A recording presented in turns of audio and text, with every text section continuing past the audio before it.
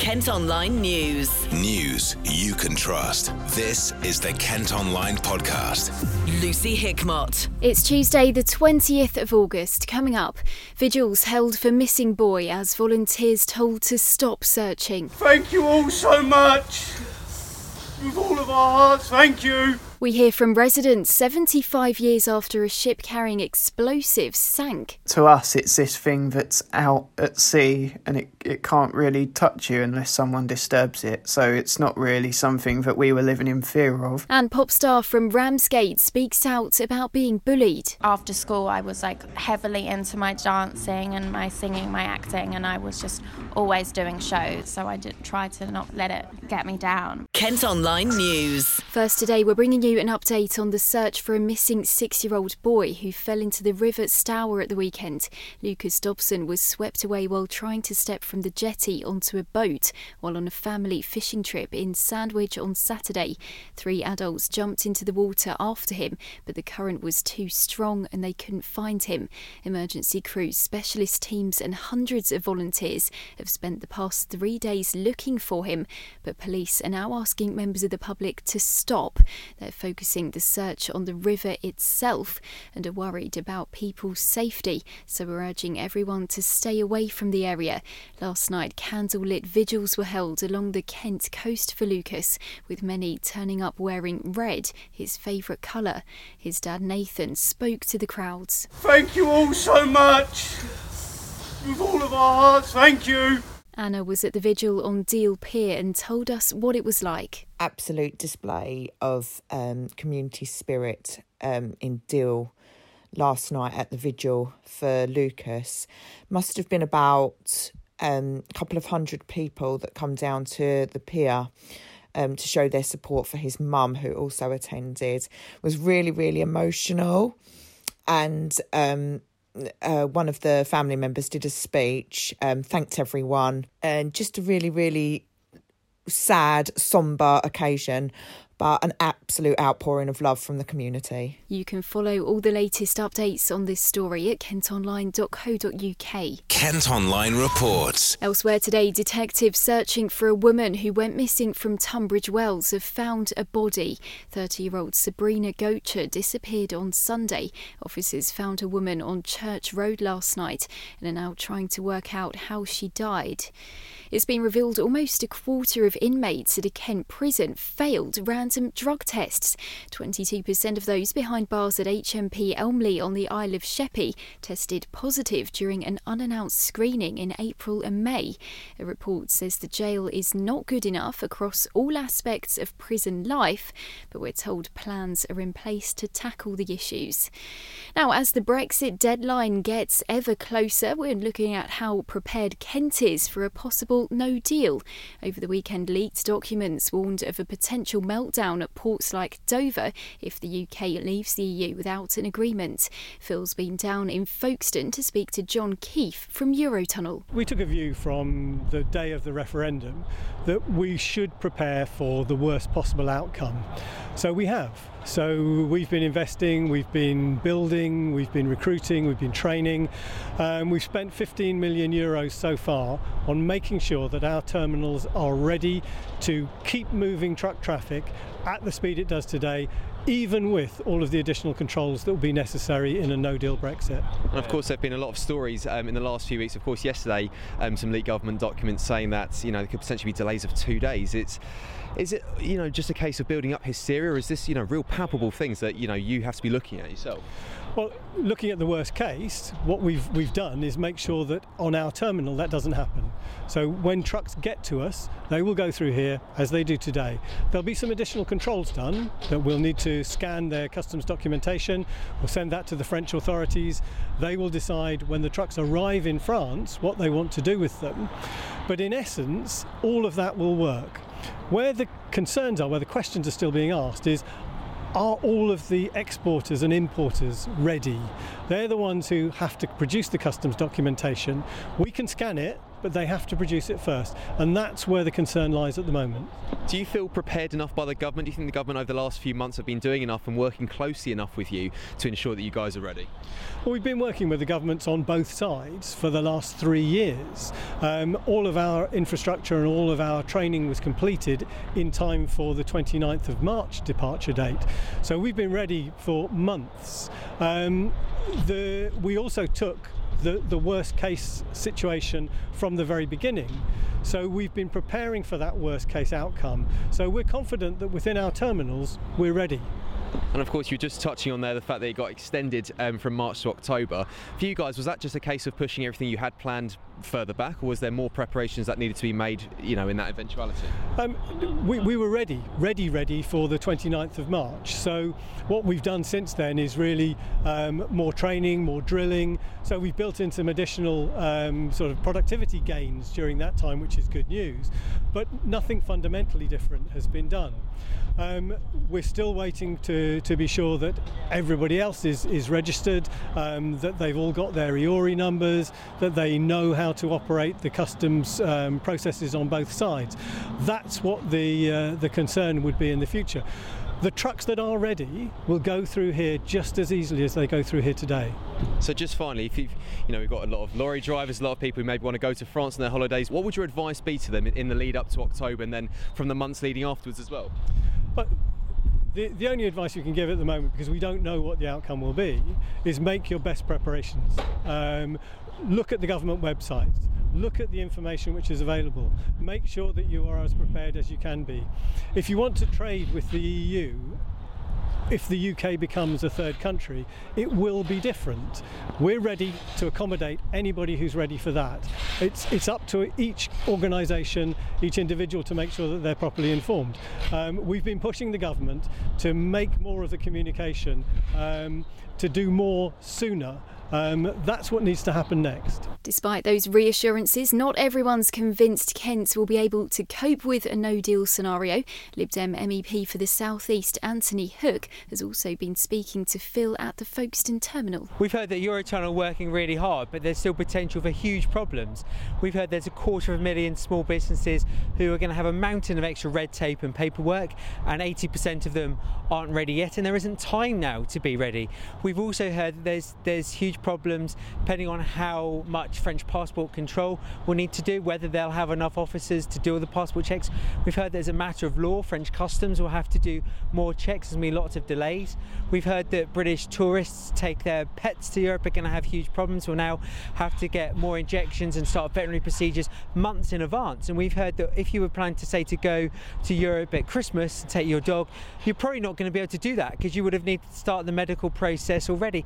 None of these things were what people voted for. None of these things were what people were led to expect by the Leave campaign. They just totally misled people. We should stop Brexit as soon as possible, in my view, and put it back to the people for people to make a decision based on the facts, whether we want to go ahead with this madness or to stop Brexit, which is what I would like to do.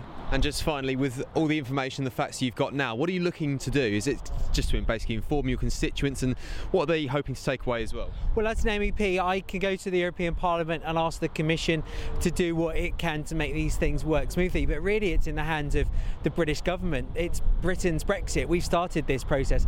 So what I'm going to do is try and make people as aware of it, because I think a lot of people in Britain have got no idea. I've learned a lot of new things today. People don't know how bad it's going to be. So I'll use my position as an MEP to try and make more people aware so that people can put pressure on their MPs in the UK Parliament to stop this. We know that Boris Johnson, our unelected Prime Minister, has got a very small majority. He might soon have no majority at all.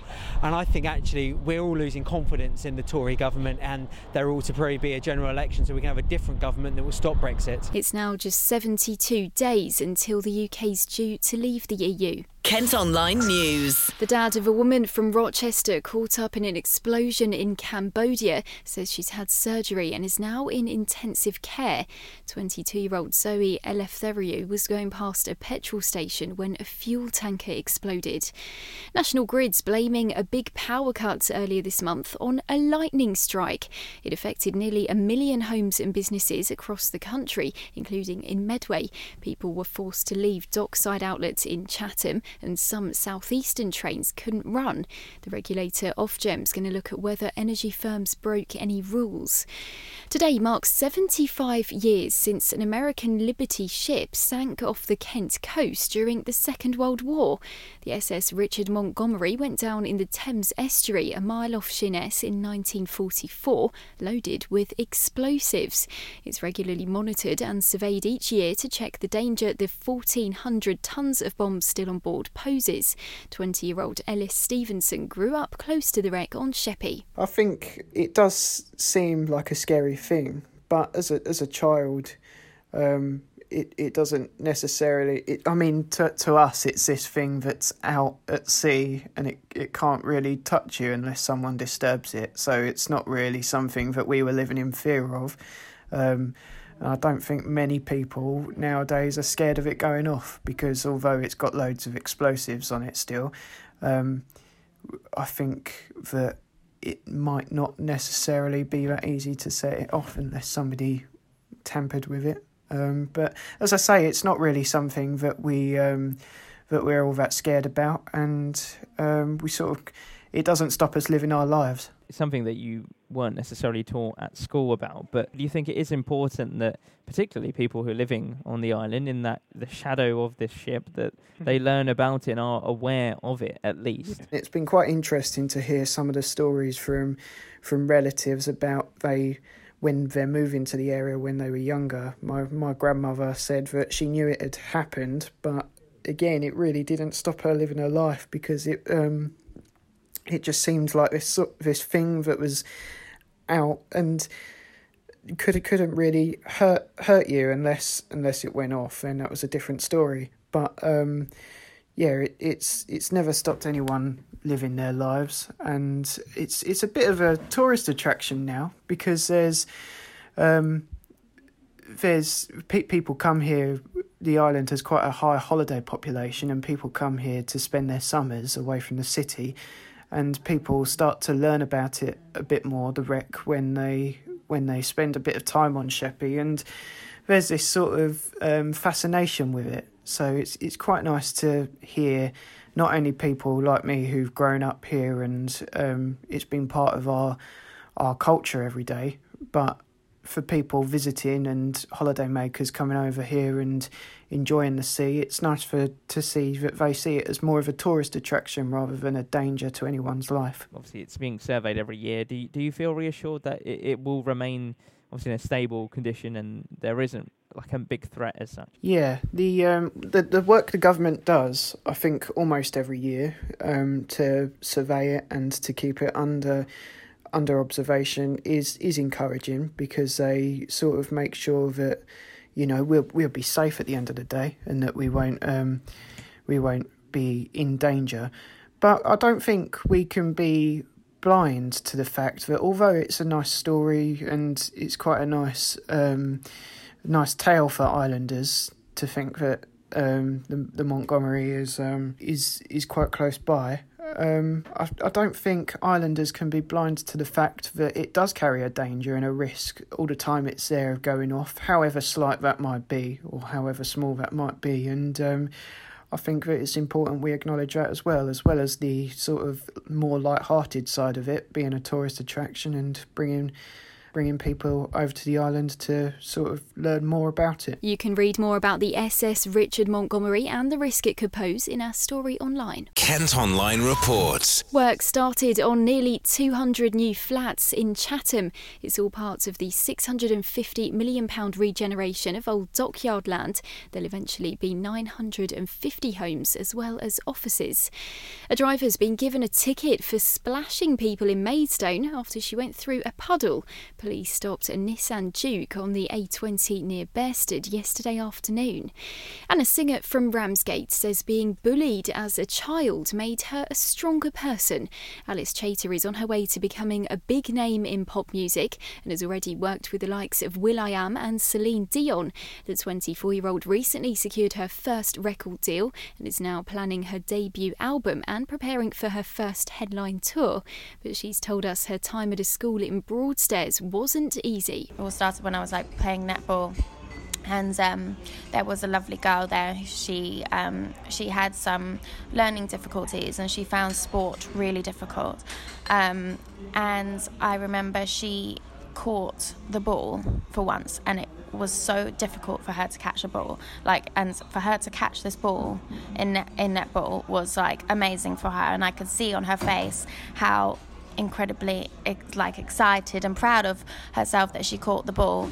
And this girl came straight up to her and just snatched the ball and pushed her and kind of laughed at her and ruined that moment for her. And in that seconds, I just snapped, and I shouted at the bully, and I was like, what the hell are you doing? How can you do that? You clearly can see she's managed to catch the ball for once, and she's really excited about it. Don't do that. And I kind of stuck up for her. And then from that moment on, this particular girl at school made my life hell. She came up to me and she was like, now look what you've done. Your life from now on is going to be a living hell. And I remember at the end of the day of that school, I came out of class, and this particular girl got about 50 students and waited outside school, right, with 50 students just standing there, just calling me names, saying because I've got quite big features as well on my face, so I was always made fun of my mouth and my lips, and they were just disgusting, and were they didn't come up and beat me up though, but they were waiting for me, and I kind of was yeah, it was mentally there were just 50 of them standing there laughing at me, and I was you know what, 50 of those girls, and there were boys there as well, and they were just laughing because one particular girl was okay, we have to make this girl's life hell now because she stuck up for this other girl. And that has made me such a strong person today, because I don't care how much trouble it gets in. If I see something that I don't agree with, and I will always stick up for people, because I can't see that kind of behaviour, and I think that's what kind of got me into trouble. And then from that kind of day forwards, they just made my life hell, really, and it was really horrible. But I kind of always went to, after school, I was heavily into my dancing and my singing, my acting, and I was just always doing shows outside of school as well. So I was fully immersed in that, so I did try to not make it let it get me down. I was obsessed with Celine Dion and singing the top note all by myself, and trying to mimic her, and I was just obsessed with how big her voice was and how much she could do, and how much emotion she could put through her voice. And I was amazed when I was asked to support her, because she is me and my family's idol. My parents love her too, so that was definitely the most amazing point so far. And then meeting her as well was just ridiculous. I kind of called out her name because we were at backstage, and she came over to me and took my hands, and I just burst out crying, and she was so worried about me, and she was oh my gosh, are you okay? I was I'm fine, I'm so sorry. I couldn't even talk because it was just meant so much to me, and I think she could see that, and she was just so elegant and graceful, and she was just lovely to me. So that was just a really great moment in my career so far. That's it for now, but don't forget you can go to kentonline.co.uk for more news throughout the day. News you can trust. This is the Kent Online Podcast.